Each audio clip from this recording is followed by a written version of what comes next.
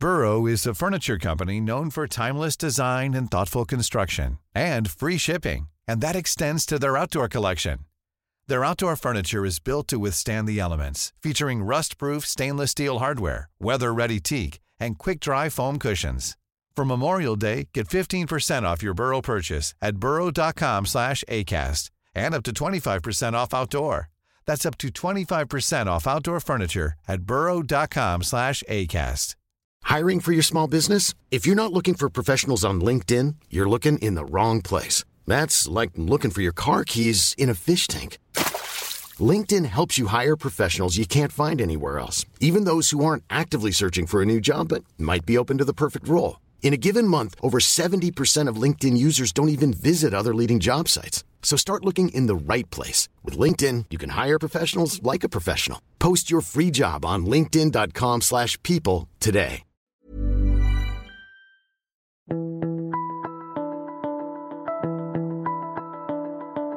Welcome to The Mentor. I'm Mark Boris. Having a high self-awareness is one of the best currencies you can have as a business leader. You know where you're going, what your strengths are, and importantly, how to use them. Gavin Rubinstein, one of the faces of Amazon's hit show Luxe Listings, has built a brand around his ability to pull at the delicate levers of a client-facing industry, and that's called real estate. I first met Gavin when he was a young upstart with Ray White Real Estate right here in Sydney. The guy's been voted Ray White's top New South Wales agent 7 times in a row. And now Gavin is venturing out on his own, spreading his wings beyond Ray White under the Gavin Rubinstein Group. The guy knows how to sell homes, and more importantly, he knows how to sell himself. Unlike other real estate agents, Gavin puts himself in the front of the screen, which has ruffled a few feathers across his industry. So how does Gavin separate himself from an ego-driven pack? Gavin and I discuss refining your craft, building momentum, and why securing the deal should be the last thing on your list. So let's get into it. We are talking today to Gavin Rubinstein, who's probably, in my view, and there's obviously a number of them in this country, but certainly in Sydney, epitomises what I would consider a modern version, an honest version of great sales people in this country, and happens to be in the real estate agency environment. So Gavin Rubinstein, welcome to The Mentor. Thank you very much. I appreciate you having me. I remember when you were a young bloke. I'm still a young bloke. Come on, don't start 30s, on that foot. But you're a really young bloke, like in your early 20s, yeah. And you were selling properties for us, and it was, I think it was about 2010. Yep. And it was GFC. We had to get rid of a whole lot of properties because we panicked and we wish we hadn't have, but we got rid of some properties and a number of properties, which you sold for us. I have to declare you're a friend of the family. You know my kids. I don't know if you went to school with my kids or not, but you know my kids. Sure. You know a lot of my kids' mates, blah, blah, blah. So, you're an East Suburbs dude. Yep. As my boys were. But you were pretty much a goer then, a bit of a hot shot, to be frank with you. You stood out amongst the crowd in that you made buyers buy. And I want to go back to that period, maybe even go a little bit beyond that period. Who's Gavin Rubinstein when he was 20? Where did he come from? What's the deal? Where'd you go to school? What were you aspiring to do then? Yeah, so I was Eastern Suburbs born and raised. My parents definitely gave me a lot of support in terms of love, gave me a lot of support in terms of education. I went to a private school, but there was no real financial support, not because they didn't want to, but because they didn't have it to give. So when I say that, I wasn't given $20 to start a business. I wasn't given $100 to buy my first property. So there was none of that. Their view was, obviously, we're going to give our kids as much love as we possibly can. We're going to give them the best education, then it's over to them. So the question, where was I at 20? I just finished school. My mother was crying almost daily about what my future was going to look like because she had sacrificed everything to give me this education in the hope that I would, maybe go to university or get a tertiary education or, make something of myself. And then at that point, it didn't look like I was going to. Finished school, took a gap year, moved to London, a lot of my friends who I'd known were kind of going on this, Europe gap year after school. I didn't have the money to do that. So what I thought at the time, because of the exchange rate being 3-1, was I'd go to London early, get a job, earn the pound in my pocket, maybe not go as many places, but go to a couple of places and enjoy them more than, say, a backpacker traveler type would, because I'd have the pound. Ran nightclubs in London for just under 2 years. And then, kind of got to a point where I was like, what does my future look like? This nightclub scene is fun, but it doesn't have longevity. And what are really my options here? I don't like studying. I'm relatively good with people. I've got a high level of self-belief. No idea where that came from even then, because I kind of hadn't done anything. And people my whole life had been telling me, like, try this real estate thing, and it kind of fit what was available to me at the time. I wish I had some sort of cool story to tell you that I was born for it, which I know may sound esoteric, I genuinely was, but I didn't know it at the time, right? It just fit. And at the time I was looking at a couple of the guys in the game that, looked pretty cool. And like who? At the time, there was no one really that stand out, but just the industry in general, to me, that seemed attractive, because they're rocking suits every day, they're hopping in and out of nice cars. So I'm like, well, what's really the downside here? I'm just going to give it a go. And so when I was in London, had emailed a couple of people who I had seen were doing really well in the industry at the time. And again, going back to this like high level of self-belief, like I didn't even know these guys and they were at the top, and I was reaching out to them saying, look, I'm coming back to Sydney. I've got no experience, but would you be open to kind of giving me a go? And then when I got here, I had multiple interviews. I remember I wrote a letter and I went to Double Bay, because Double Bay was where I wanted to be, because eventually I wanted to sell the big houses. And I knew at that time, it's a little bit different now, but at that time, that's where I needed to build in order to place myself in that market. Is that because of the mathematics though? Because, if I get a percentage of, 3 million, it's better than getting the same percentage of $1 million. Did you do the mathematics? Was that what's going through your head? Absolutely not. I'm a sucker for like quality and luxury and high end in every category of life. And just naturally, again, don't know where that came from. Maybe because I never had it growing up, but was surrounded by it at private schools, a lot of close relationships with a lot of people, and hung out with a lot of wealthy families growing up. Maybe I was the guy who never had it. You long for it? Possibly. But did you feel comfortable with it? Super. Yeah, so luxury makes you feel comfortable, or you feel comfortable in that environment? I enjoy it. I like high quality in all aspects of life, right? So yeah, whether it was comfortable, whether I was good at it, whatever it was, I just naturally, gravitated towards that. And, there are some guys in just digress for a second, Quakers Hill, for example, making huge money when you talk about mathematics. Some of these guys making more money than I am. But I'd hate going to work every single day selling those sorts of properties. And it's no disrespect to people who own those sorts of properties. It's just where my passion naturally gravitates towards and what I enjoy doing. And you knew that at 20? Yeah, I did. So what do you mean by... I always had expensive taste. Yeah, well, okay. But expensive taste can be a bit scary. You ask my brother, he'll tell you it's very scary. Yeah, I know your brother, Joe, because he used to work for me many, many years ago. You did, yeah. It can be pretty scary, expensive taste, or luxury can be a bit intimidating to a lot of people. Yeah. Because it's sort of also has the other thing, a big price tag on it, can be unaffordable. Yeah. It can also sort of look a little bit elitist. Yeah. You're in that elitist territory. It was aspirational to me. Therefore, so you saw it as aspirational. Yeah. You aspired to be in that category. Yeah, I still do. I'm extremely motivated by the certain clients and people I represent. I learn from them. I'm in a great position. They get the best out of me. So for me, this whole thing is a learning experience even today. And so I knew, Double Bay was where I needed to be in this market, to follow or align with my passion. Because I I was never the smartest kid and not the smartest guy today. But one thing, I think. Well, why do you think that though? Because I'm. That's very self-effacing. But I'm not, and I think I've got high self-awareness to know, what I'm good at, what I'm not good at. So whatever your definition of smart is, everyone's may be different. Yeah. To me, my definition of smart is my brother. as an example, you know, very highly educated, multiple degrees, understands numbers, gets mathematics really well. I'm not saying I don't get mathematics. Obviously, I've got to understand numbers to do what I do, but just, you know, reads hundreds of books and he loves to study, very academic. You know, that's my definition of smart. To me, I'm not in that category, but I'm a really good listener and I'm a really damn good learner.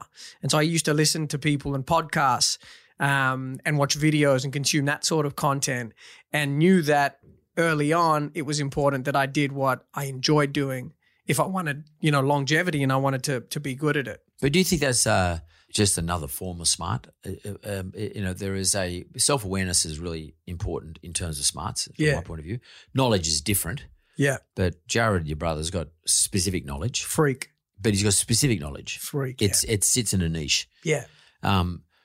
Your knowledge sits in a niche too. But, you know all the prices of all the properties that are being sold for your clients. And look, I'm a freak in that area, 100%. So when you say you're not that smart, would it be fairer as a statement to say that your chosen niche doesn't require you to read books and books and books and books and books, but at the same time requires you to have self-awareness of your strengths and weaknesses, but importantly to have your finger on the pulse?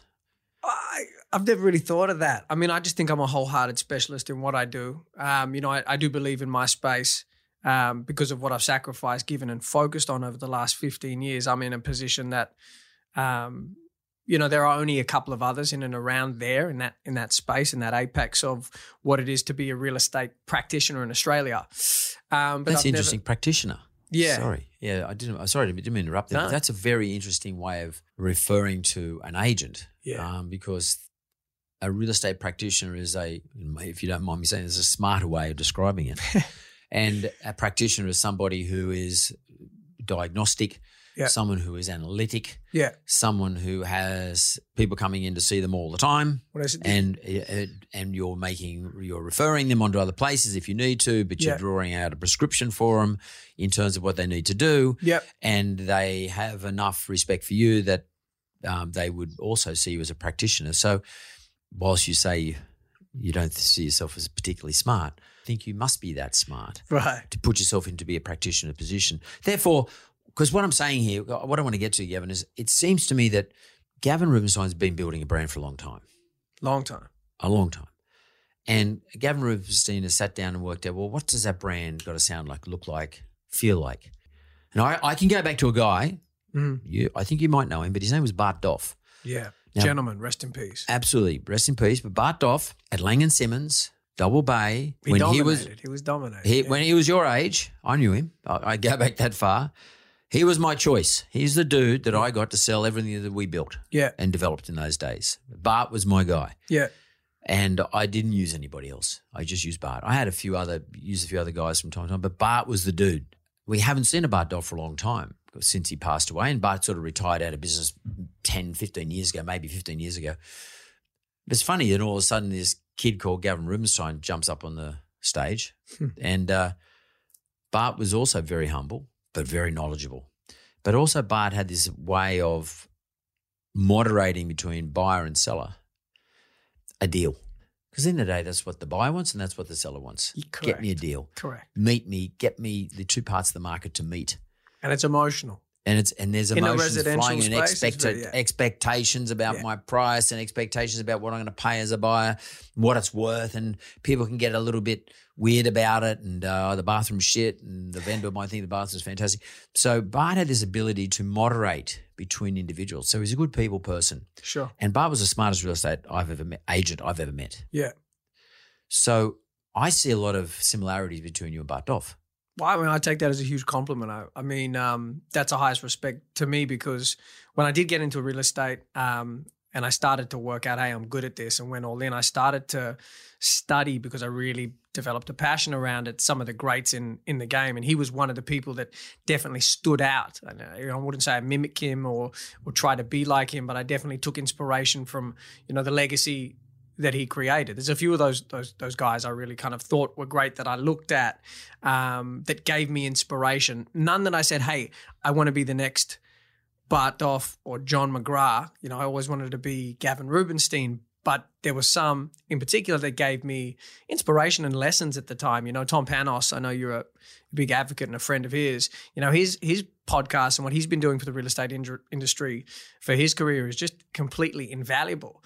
So, you know, when I first got into it, I was watching podcasts with him and John McGrath, with him and Adrian Bowe. And the lessons that these guys just talking about their success taught me were huge in building my foundation and knowledge at the beginning. Well, Tommy's going to be in here in a couple of weeks. Great mate of mine. But Tommy's great when it comes to training real estate agents. He's great, man. And he's a great auctioneer. Champion. A real character, personality.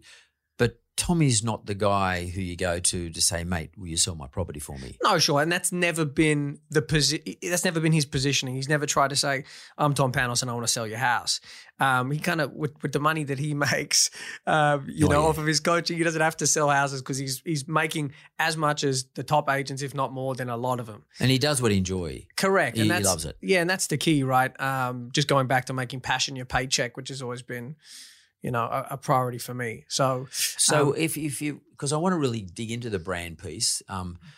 So whilst you didn't model yourself on anyone in particular, and which by the way everyone does with brands, you borrowed characteristics perhaps. I borrowed that suited you.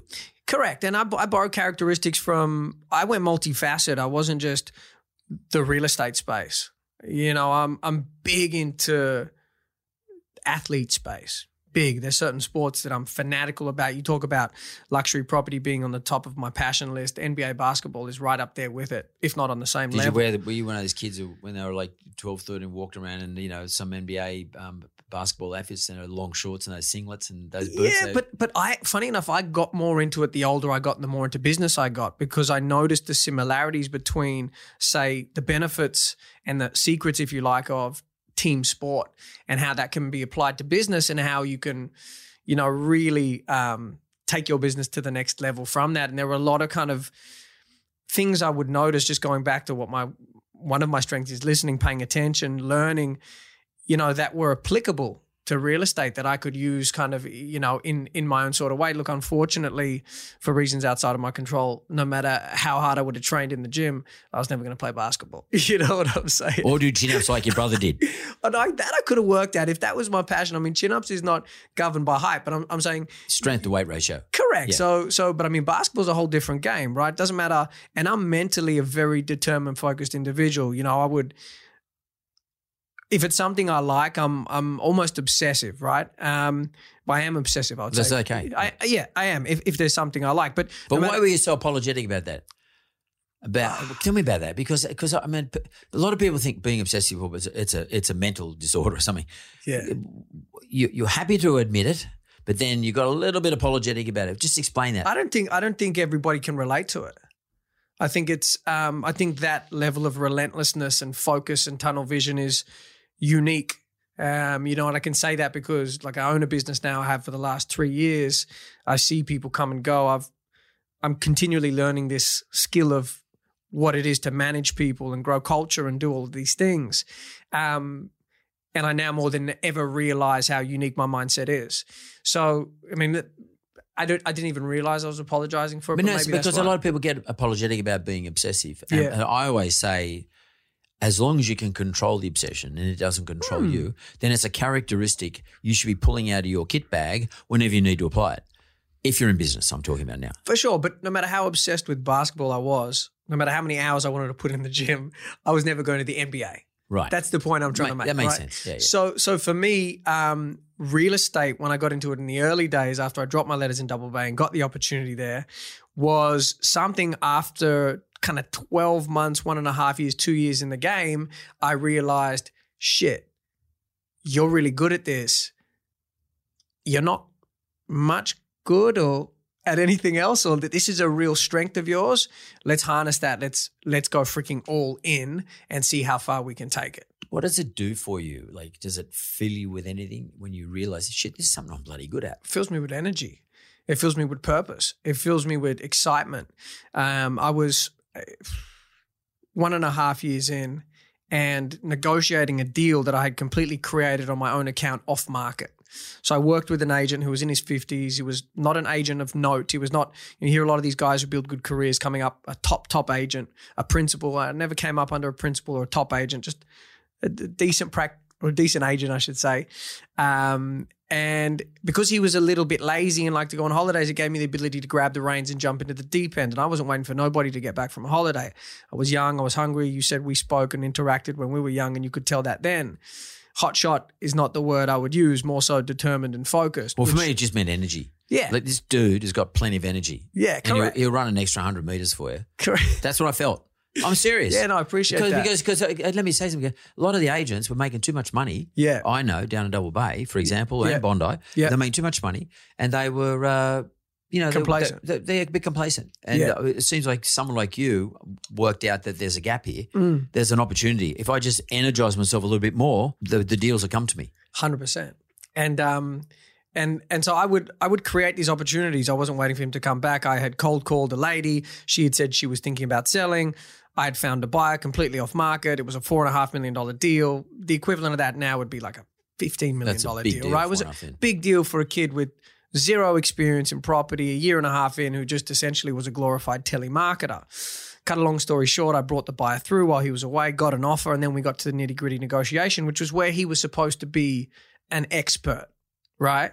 But because he presented an offer to the vendor, which she wasn't necessarily happy with and kind of said she's not selling, for whatever reason, the price wasn't right, emotionally she wasn't ready, he threw his toys out of the cot, kind of walked out of the negotiation huffing and puffing and said, forget about this, I'm not interested.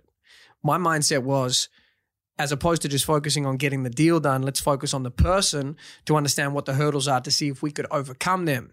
Which I did, and I ended up massaging a little bit back and forward. I remember driving to the buyer's house unannounced with the contract because there was like a $200,000 gap to get it done, presented it to them. They ended up revising that number. We did the deal. And at that point was me realizing you're onto something. You are actually good at this, because a 50-plus-year-old with however many years experience, 10 or 15, couldn't do this, but you could. And from there, I was like, let's just build on it. And from there, decided I'm going to be a wholehearted specialist in everything I encounter or come across, whether it's NBA basketball or it's a podcast I hear, it's an expert in any field. I'm going to try to identify what I can apply to my practice to continually progress and level up. When you were young, you said something really interesting, a glorified telemarketer. I think you should explain that, because as I understand it, when you first get a gig in a real estate agent, as you're a kid, young kid then, they'll give you a list of leads, or you might even have to generate your own list of leads. You just ring everybody up trying to find a vendor. Yeah. Is that right? Yeah, 100%. I mean, it was a room kind of not as, I didn't have beautiful velvet on the walls like this, and lovely people in the room, or Mark Boris sitting there for any close to my imagination. But I just got a list and a phone. And my very first day in real estate was my agent saying to me, here's what you're going to do. You're going to get me in the door. That was my objective. Get me in the door. So have purpose when you're calling. Of the vendor. Of people who own real estate in our core trade area. Yep. I was like, all right. I mean, that doesn't seem too hard, pretty straightforward. She said, I'm going to do 2 or 3 calls. Essentially what we need to do is let people know we're active in the area. So talk about our past sales.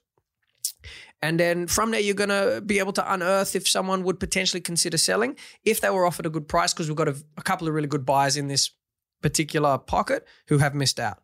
I said, cool. So she made like 1 or 2 calls in front of me. She goes, all right, see you later. Walked out of the room. So it was me, this list, this phone. Pen and paper. I knew nothing, man. I didn't know what strata meant. I didn't know what was land per square meter. What was a block of land? Man, I grew up in an apartment, 2-bedroom apartment, shared the second bedroom with my brother. Second half of my life moved to a semi, 3-bedroom, 1 bathroom that we shared as a family of 4. So, land holding was not in my world, right? So anyway, I just picked it up. I just picked up the phone, and then I started just dialing for dollars. And for years and years and years and years, I just dialed for dollars, and I called, and then started getting more into, like I said, studying these top real estate agents, what they did, which made them successful. And then delving into the practice side of things, what trainers I could look at to get better at my practice. And I learned kind of early on from a guy called Mark McLeod. I don't know if you've come in contact with him. He's still my coach today. He's the CEO of growth for Ray White. In my opinion, this guy is he is a savant of the real estate game. And it's a huge contradiction because you meet him and the word savant versus how he acts are like completely polar opposites. But his practical approach and knowledge is, in my opinion, second to none. And he said this thing that changed my whole practice together, which was frequency builds trust. And so how do I apply that to me making phone calls? Frequency builds trust. He was like, everyone will select an agent for a different kind of, prerequisite list. What's always on that list is trust. So the more frequently you check in with someone, the more they're going to trust you. So I was like, how can I apply that to what I'm doing to make sure I get one step closer to where I want to go?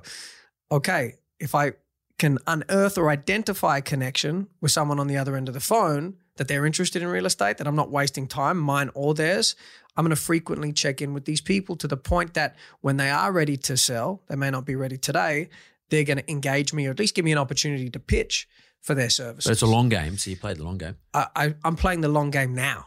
I'm playing the long game. It's not, even now when the likes of the show and the likes of the new brand that's coming out, I'm not doing it for now. I'm doing it to get the next generation of people who want to be real estate agents for what I want to build. Where did you get the patience, Gavin, at that time to play that as a 20-year-old? That it's a long game.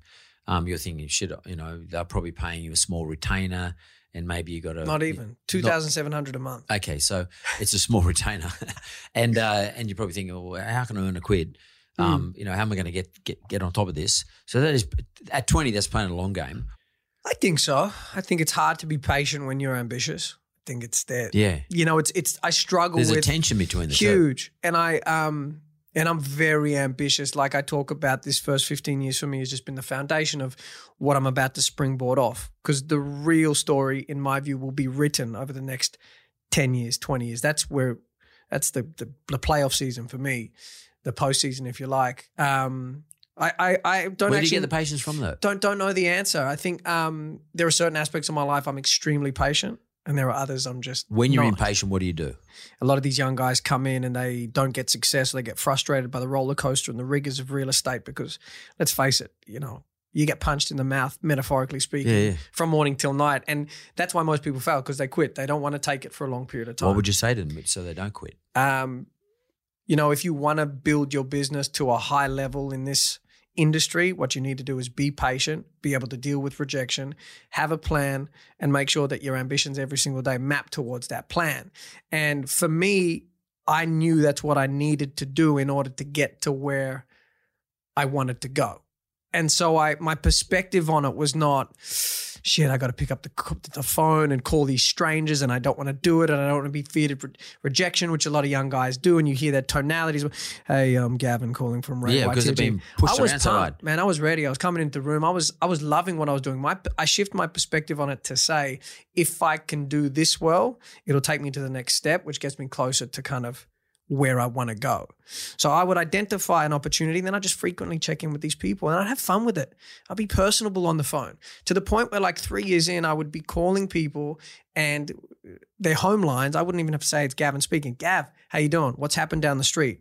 What's happened up the road? What happened with that sale? And they knew my product knowledge coming into it was second to none because I knew I had to give people value in order for them to want to speak to me. You're a real estate agent, dude. People don't like you from the start to begin with. You need to break that barrier and you need to give people value if you want to be taken seriously. Plus, in my market, you talk about some of these greats. A lot of them were older. So me being young was very unique in the Double Bay market. So to break into that, I knew my edge had to be my product knowledge. And that's kind of just what I did year after year after year. And that in combination with the likes of those negotiations I told you about, just kind of snowballed to the point of, if I continue to do the right thing by people, if I continue to add value to people's lives, if I continue to grow and build this brand, it can only end up in a good place over time, and that's just compounded. And it's got a very long way to go, but I'm on the way. But one of the things I think is really interesting what you just said, because a good brand is a trusted brand, and the starting point for an agent is, I don't trust the agent. That's the starting point because 100%. No, that's a general view, okay? It's because true, though. It's true. You just think the agent's in there for the commission. 100%. Good. See you later. Transaction on the next deal. So what you said about trust is quite interesting. Frequency builds trust. Your mentor told you that, or your coach told you that. Still today, Mark. Yep. Yeah. And I just want to break that down a little bit because one of the things that I've found over years is that what we are familiar with, we trust.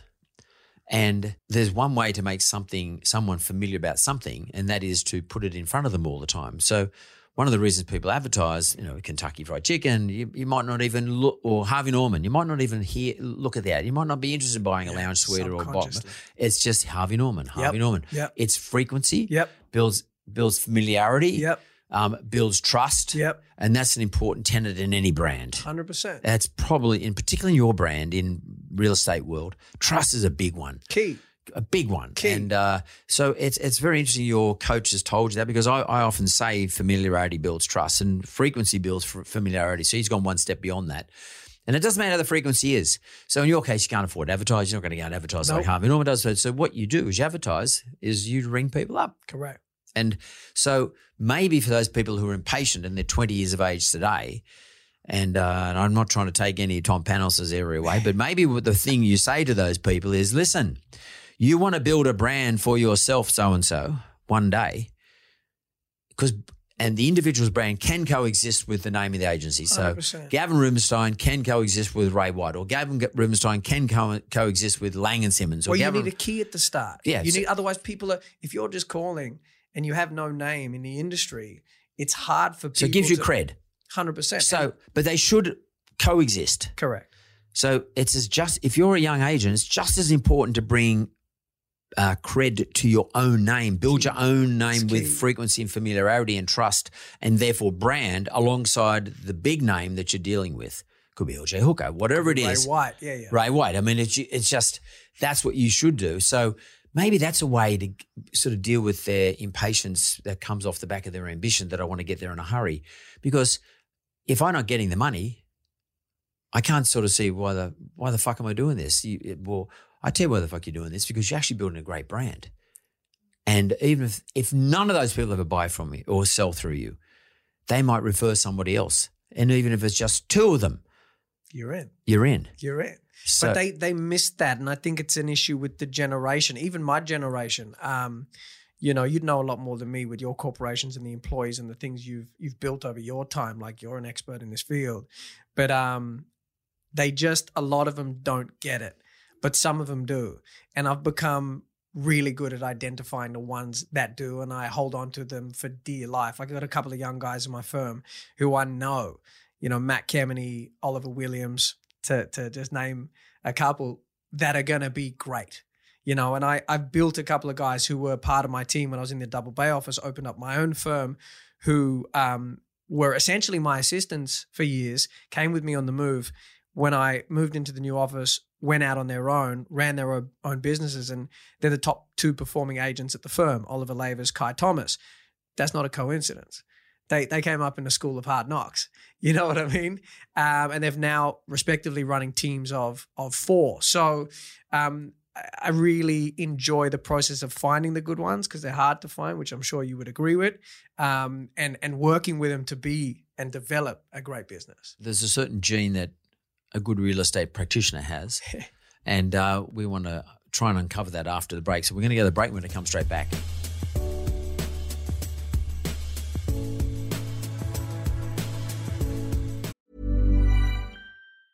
I'm Sandra, and I'm just the professional your small business was looking for. But you didn't hire me because you didn't use LinkedIn Jobs. LinkedIn has professionals you can't find anywhere else, including those who aren't actively looking for a new job, but might be open to the perfect role, like me. In a given month, over 70% of LinkedIn users don't visit other leading job sites. So if you're not looking on LinkedIn, you'll miss out on great candidates like Sandra. Start hiring professionals like a professional. Post your free job on linkedin.com/people today. Burrow is a furniture company known for timeless design and thoughtful construction, and free shipping, and that extends to their outdoor collection.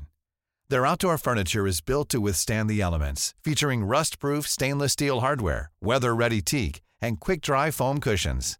For Memorial Day, get 15% off your Burrow purchase at burrow.com/ACAST, and up to 25% off outdoor. That's up to 25% off outdoor furniture at burrow.com/ACAST.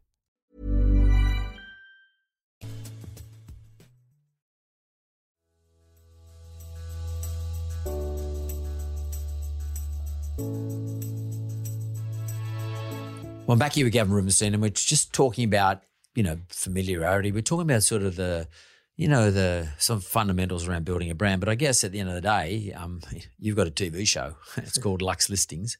And that's probably at the apex of brand building, in my opinion. Why did they cast you, or did you cast yourself? Did you run up and knock on their door? How did you deal with these guys? Cast myself. I wish it were that easy. So essentially the show Lux Listings was a concept from a gentleman called Ben Scott, who looks after or heads up Kennedy Promotions in this space. He's done a couple of TV shows in the past, and he approached myself initially and said, "Hey, well, we want to build a TV show around you. We've noticed what you're doing. We have understood your story, and we appreciate how you market yourself, and we think that it's got legs.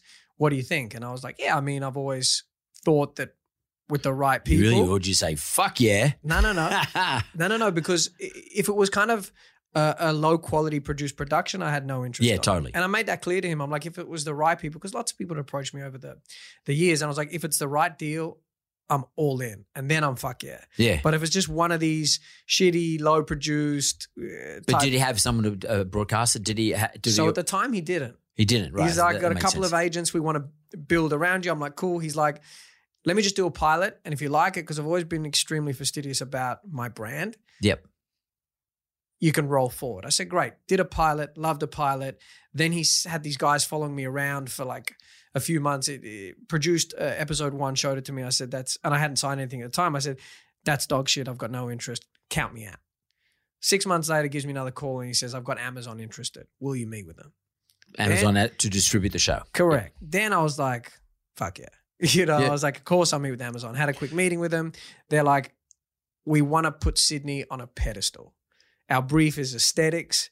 We want to make Sydney look fantastic, like it's never been perceived before. And at that point, I'm like, this speaks to my brand. This is aligned with my passion. I am all in. And then from there, it kind of just rolled on. And, I had no expectations for it to be the most viewed Amazon original to come out of Australia. I didn't expect it to get the positive feedback it got. With positive feedback always comes negative feedback. Accepted that too and was prepared for it.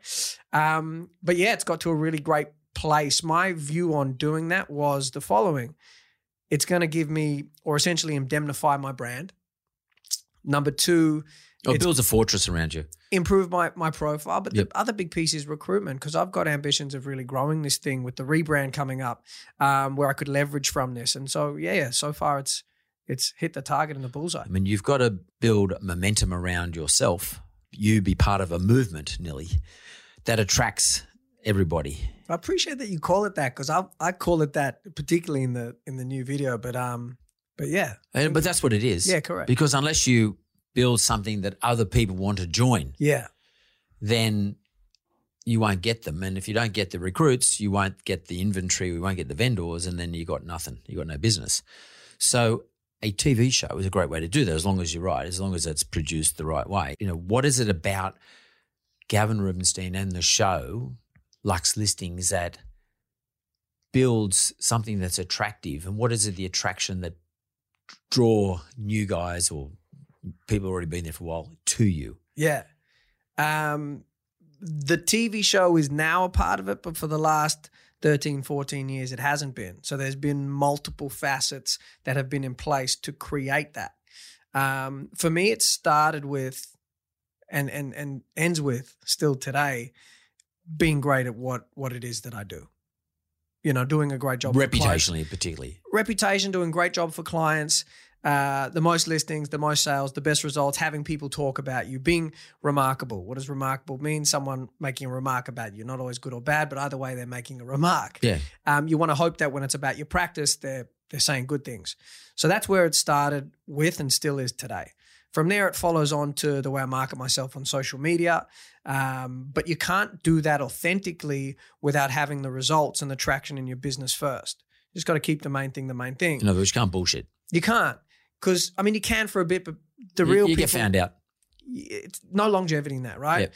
So then you take it to the marketing side of the process. And then from there, opportunities like the TV show comes out. I was running a conference called What It Takes for a couple of years, where I would fly the best real estate practitioners in from the country, sell 500 tickets, and put on these day seminars. All these little bits and pieces I did, which led to the TV show. And I am sure that Ben Scott would not have approached me and said, hey, we want to build a TV show around you if I had not done all of these things. So it just didn't fall in your lap. That was work.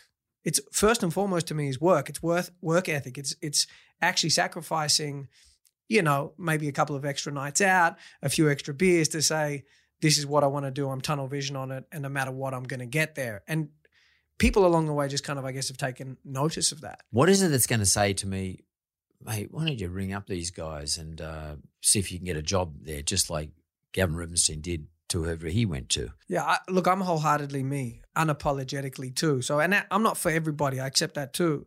I know there are a lot of people who don't resonate with what I do and how I do it, and I respect. It doesn't their matter opinion. 50% don't like you, as long as 50% do like you. Yeah, I mean, my ratio is probably 70 to 30, depending, maybe a bit more. But for me, it's I'm just who, anyone who knows me will tell you the show me is who I am. But what is it? What you tell me? Is it honesty? I'm extremely transparent and focused on where I'm going.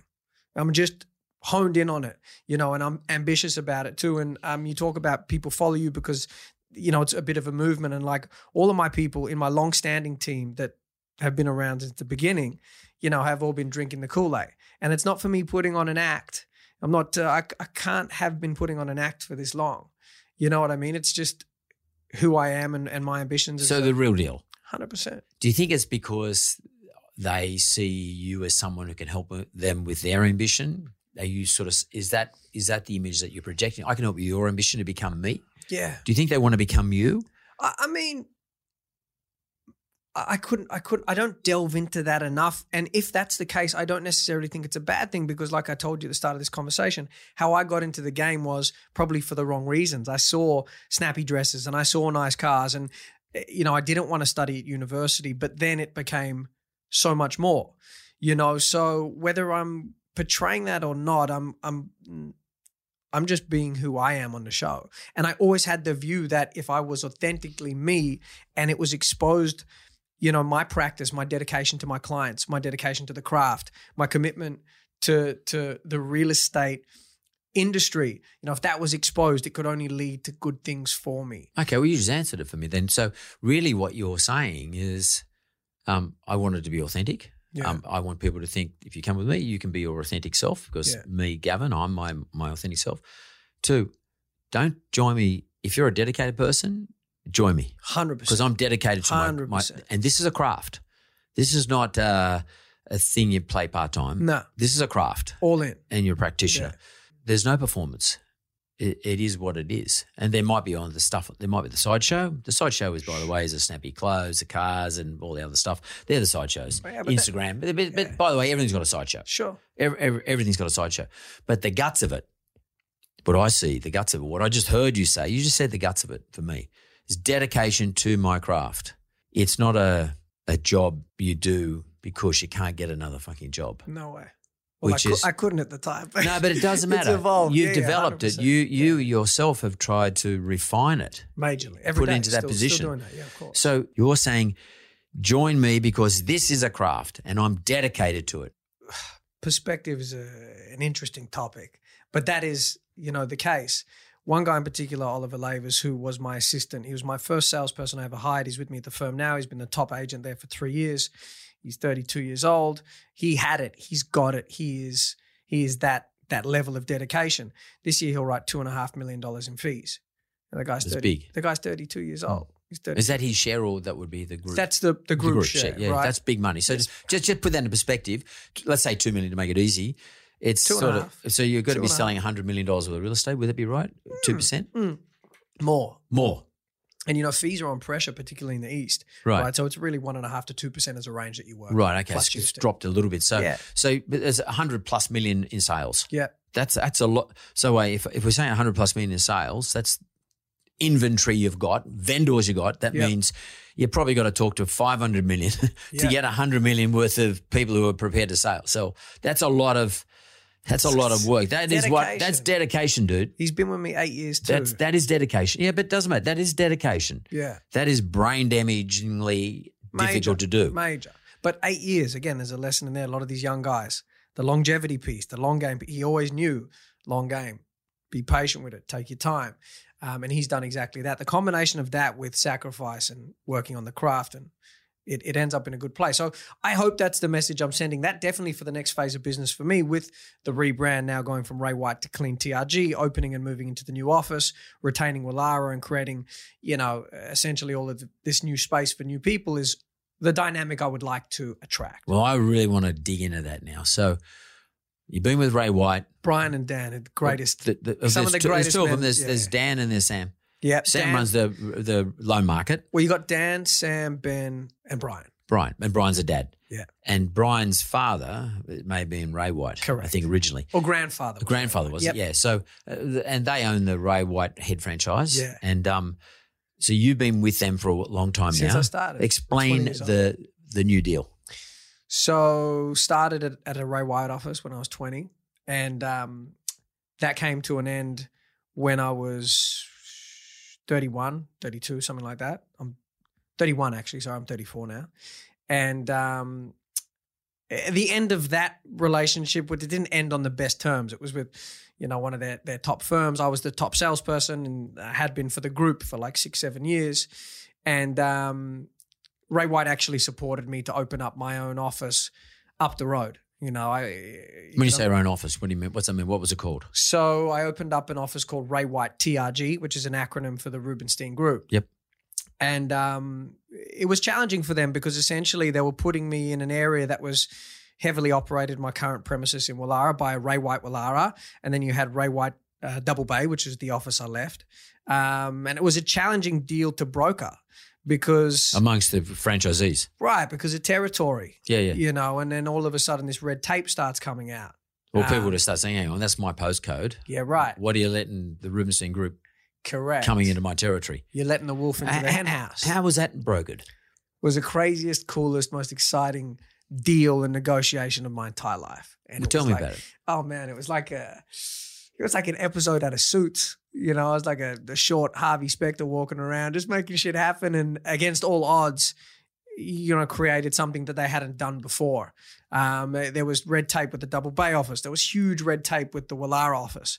But I brokered a deal in collaboration with the White family to allow me to open, in Queen Street and operate under this name.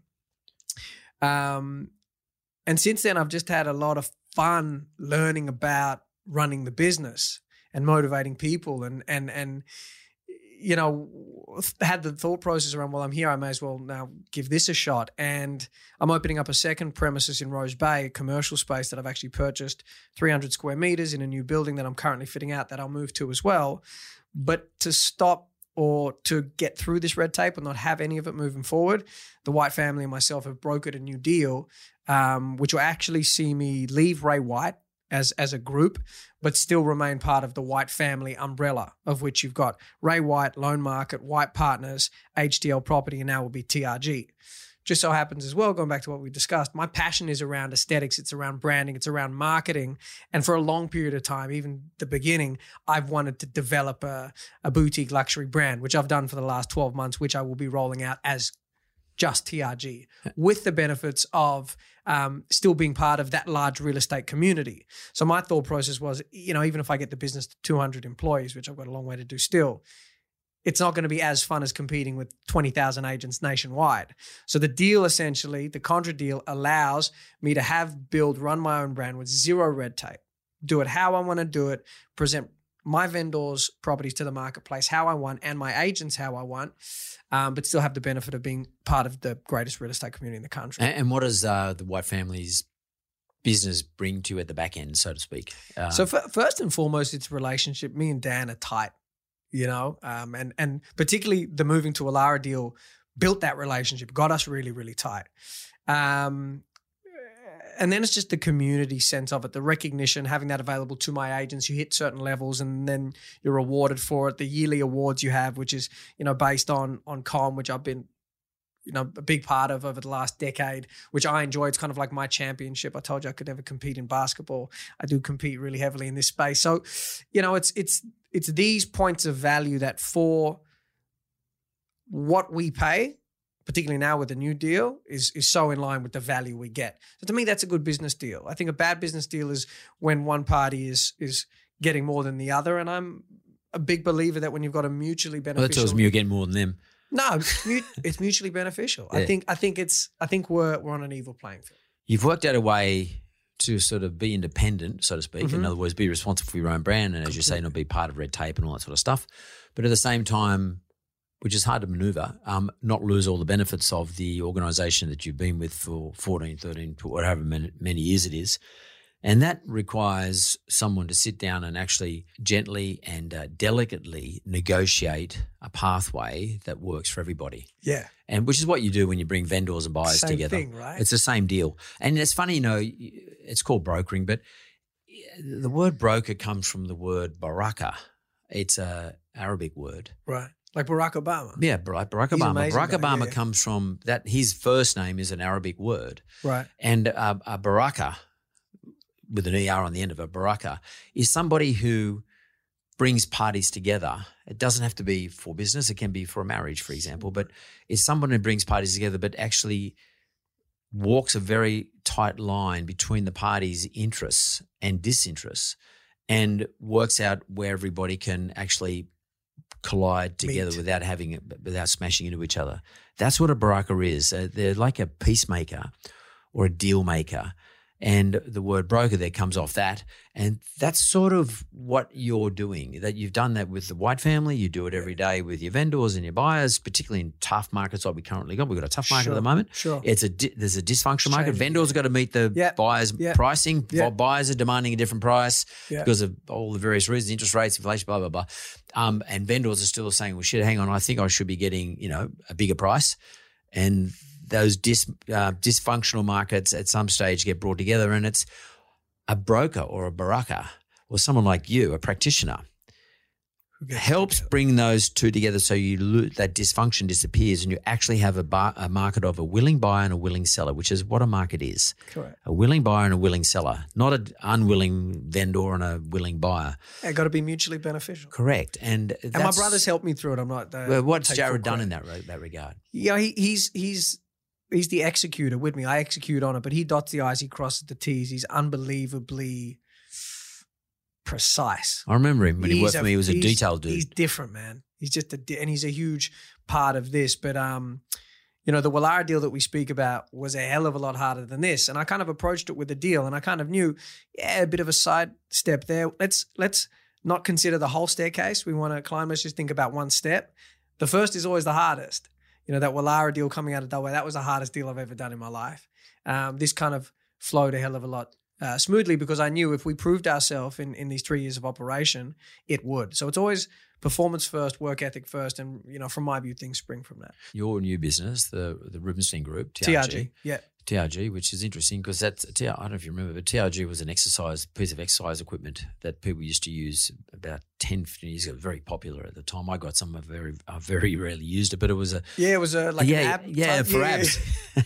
I remember it, and I bought it. I went out and bought it like I do with every piece of new equipment. but anyway, that's a bit of side. But TRG, you're going to move that wholly and solely, that particular new one, into Rose Bay. So, we're going to retain Wallara as well. And you're going to keep the Wallara? Hell yeah. With a rebrand? 100%. And is your vision to have lots of, you said 200 employees, so to speak, or 200 practitioners. Yep. Is your vision to have franchise of your own floating across the country? I think my personal view is the franchise model is somewhat in trouble. The ambition is not to build a McDonald's 600 office type vibe. It's not where I'm going. It's bespoke. It's luxury. It's for specific markets. It's for specific people. At the moment, my ambition is to get Wallara and Rose Bay full and humming. Right. And once I have good synergy there and I've really kind of found my feet, I should say we've really found our feet, I'll go from there. But this definitely gives me the ability to say, use my profile that has come from 15 years of work in the right places and now the combination of an international TV show to say, well, why don't I leverage off of that in Toorak in Melbourne? And why don't I leverage off of that in Brisbane on St. James Street? And I'm not saying I'm necessarily focused, honed in on this at this point. Like I said, Willara, Rose Bay first. My brother's got a great way of controlling my ambition, and he's taught me a lot and he teaches me a lot every day. But yeah, the sky's the limit. I have no red tape, and I think, I'm onto something really, really exciting. Bill Maloof as an example, right? From LJ Hooker. Cool dude, man, and huge respect for him. And I like, we're different, but what I like about him, and he's one of the great guys I always kind of watched from afar. What you see is what you get with him. Yeah. I like that. Totally. It's like there are some agents who are at the top, without naming anybody, who, have this fake persona and false act, which is just not authentic. Now, it works for them, and some of them are very successful, and credit to them, and that just didn't resonate with me. So I like Bill Maloof around it, and I've always respected him. And anyway, I was scrolling through content as I do, and I had just seen this profile of him, and he had spoken about, he got into real estate when he was 35. And this is the shit that gets me excited, because I'm 34. I've paid a 15-year dividend daily. Like, it's not like if I didn't feel like going to work, it wasn't, I'm going to stay in bed. Like, no matter how I felt, I've gone daily for 15 years and at every level done it. And I'm only 35, like in November this year. So to me, that makes me excited for the road I'm on and where it's going to lead to, so long as you continue to do right by people. So I'm excited about where it's going to go, man. And gives me heaps of energy. And like I said, I really think the best is yet to come, at the risk of sounding cliche. I often give everybody an opportunity to ask me a question at the end of the podcast. Do you have a question for me, Gavin? Definitely.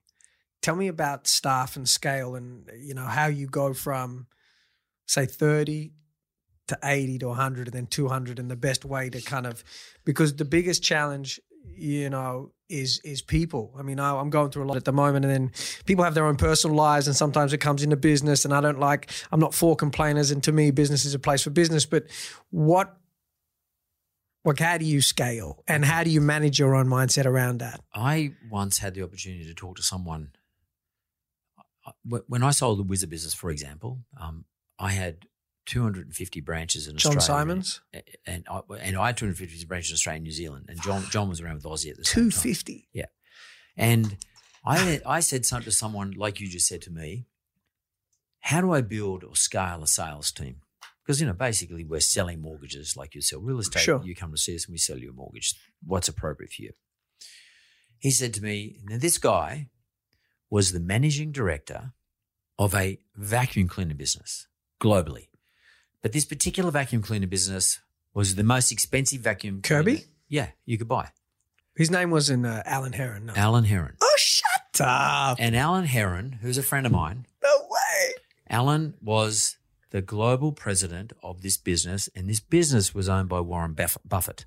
Yeah. So Warren Buffett owns this business, okay? No way. And this is a mad business across the world. Crazy. It was crazy. So Alan said to me, he said, look, the way you got to think about it is like this. He said, don't try to seek perfection. That's the first thing. He said, it's all about imperfection. That's where I'm stuffing up. And he's, and have lower your expectations, and you'll have less disappointments in relation to what you're doing. He said, but think of your whole organization, that is all the salespeople, as a comet. And he said, if you see a comet, if you imagine a comet, you've got the comet and you've got a tail at the back of the comet. He said, but the real bright, shiny part, the part that has all the gravity, the gravitas, but all the gravity is right in the middle inside the comet. But on the outside, it's very, very shiny. And he said, what happens with the comet ordinarily is parts of the front part of the comet flick off and go different directions, and parts of the tail drop away. But the main piece of the comet always exists. So he said, when you're seeking salespeople or people to join you, assuming all the things that you said before about them as in terms of characteristics, seek out those people. Yeah, get the best salesman in the country if you want. But that individual will sit on the top of the comet, on the shiny bit, and expect that individual to leave you at some stage and try and do what you do. And they'll back themselves. I can do what Gavin's doing. I can do what Mark's doing. Good luck. But when you, but it doesn't matter. But don't even think about that. Just expect that to happen. Yeah. And if it doesn't happen, great. If it does happen, you're not disappointed. Yep. But in the other part of the recruitment, look for those people who don't have that same level of ambition, but want to be really good at what they do. They're dedicated. Yep. They're hardworking. Yep. They understand the client. Yep. They might not have quite the ability you have in terms of brokering these things. Sure. But they sit in the middle of the comment. And that's where your bulk of your people are going to be. 80%, 80-20 rule applies. 80% of your people are going to be in there. They're the people you're hunting for. They'll be with you in 15 years' time. Yep. Then at the back of the comment's the tail. They're people you will recruit, but they're going to let you down. They're not going to do the same amount of deals as you ever expected. They might be lazy. They might want to work on Saturday afternoon, or if a client rings on a Sunday, they're not going to turn up. They're going to sit at the back of the comment. They're getting, some of these guys are new recruits. They're going to be pulled by the middle of the comment through gravity. They want to be in the middle of the comment, but they just don't have enough to get it done, and they're going to fall away. Yeah. Okay. So this is about lowering your expectations. You'll have less disappointment, so you get less frustrated. But honing in on that, building that middle of the comment piece, getting every other part too, that's okay. But some of these people are going to fly away and do their own deal, or just going to drop off because they're hopeless. But you're trying to nurture that thing in the middle one. I don't want to call it the average Joe, but the person with enough ambition, substance of it, but not too much. Yeah, gets dedication. Yeah, but not going to work themselves into the ground so that they're going to be exasperated or just fade away, just have a meltdown. You're looking for those individuals, and that's how you build scale in people, because your business is a people business. 100%. If you don't have people, you don't have inventory. 100%. Therefore, you don't have the sales. Yeah. So that's what I do in my mortgage business. Exactly what I still do. And that came from Alan Heron, who was the global president of a business called Kirby, which was owned by Warren Buffett. And I think Alan probably still is the global president. I think these days he lives in Puerto Banús in Marbella. He lives in Marbella. He's one of the best showman salespeople I've ever met. I actually dated his daughter when I was 17. Well, for like 2 years. Well, he was he and I are great mates. I haven't seen him for a while because he's been living overseas. But Alan and I were great mates when he first came to Australia. He's younger than me. But I met him as a Scottish guy, and legend. He had so much energy, I couldn't believe it. And he had watches with diamonds and gold and shit like that. And he used to hold these conferences more than once a year.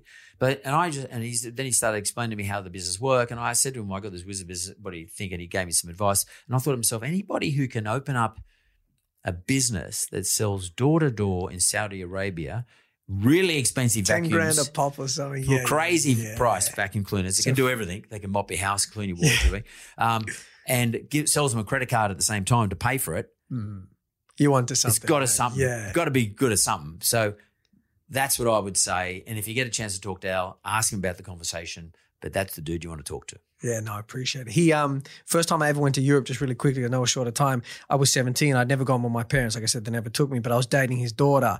So he had flown me over. First time I had ever gone to Europe. And he picks me up in the airport in his car, driving like 250 miles an hour. He goes, tomorrow we're going to have a proper day. And he had this Carrera GT, those long Porsches at the time. I'd never been anything like this. And he took me like 280 miles per hour on the open roads in Europe. And those are the little events that I remember where I said, one day I want to be able to. So it's just crazy how you dated his daughter. Yes. I dated his sister-in-law, Audrey. I know Audrey was his daughter's mum's sister. So it was Jackie's sister. Yeah, Jackie's sister. Yeah, I know. Yeah. What is crazy how the universe works. 40 years or something. But anyway, it's going back a long time. That's crazy. Well, really good to see you, Gavin. No, look, I mean, just really appreciate you having me on. So thank you. All the best to you, mate. Cheers.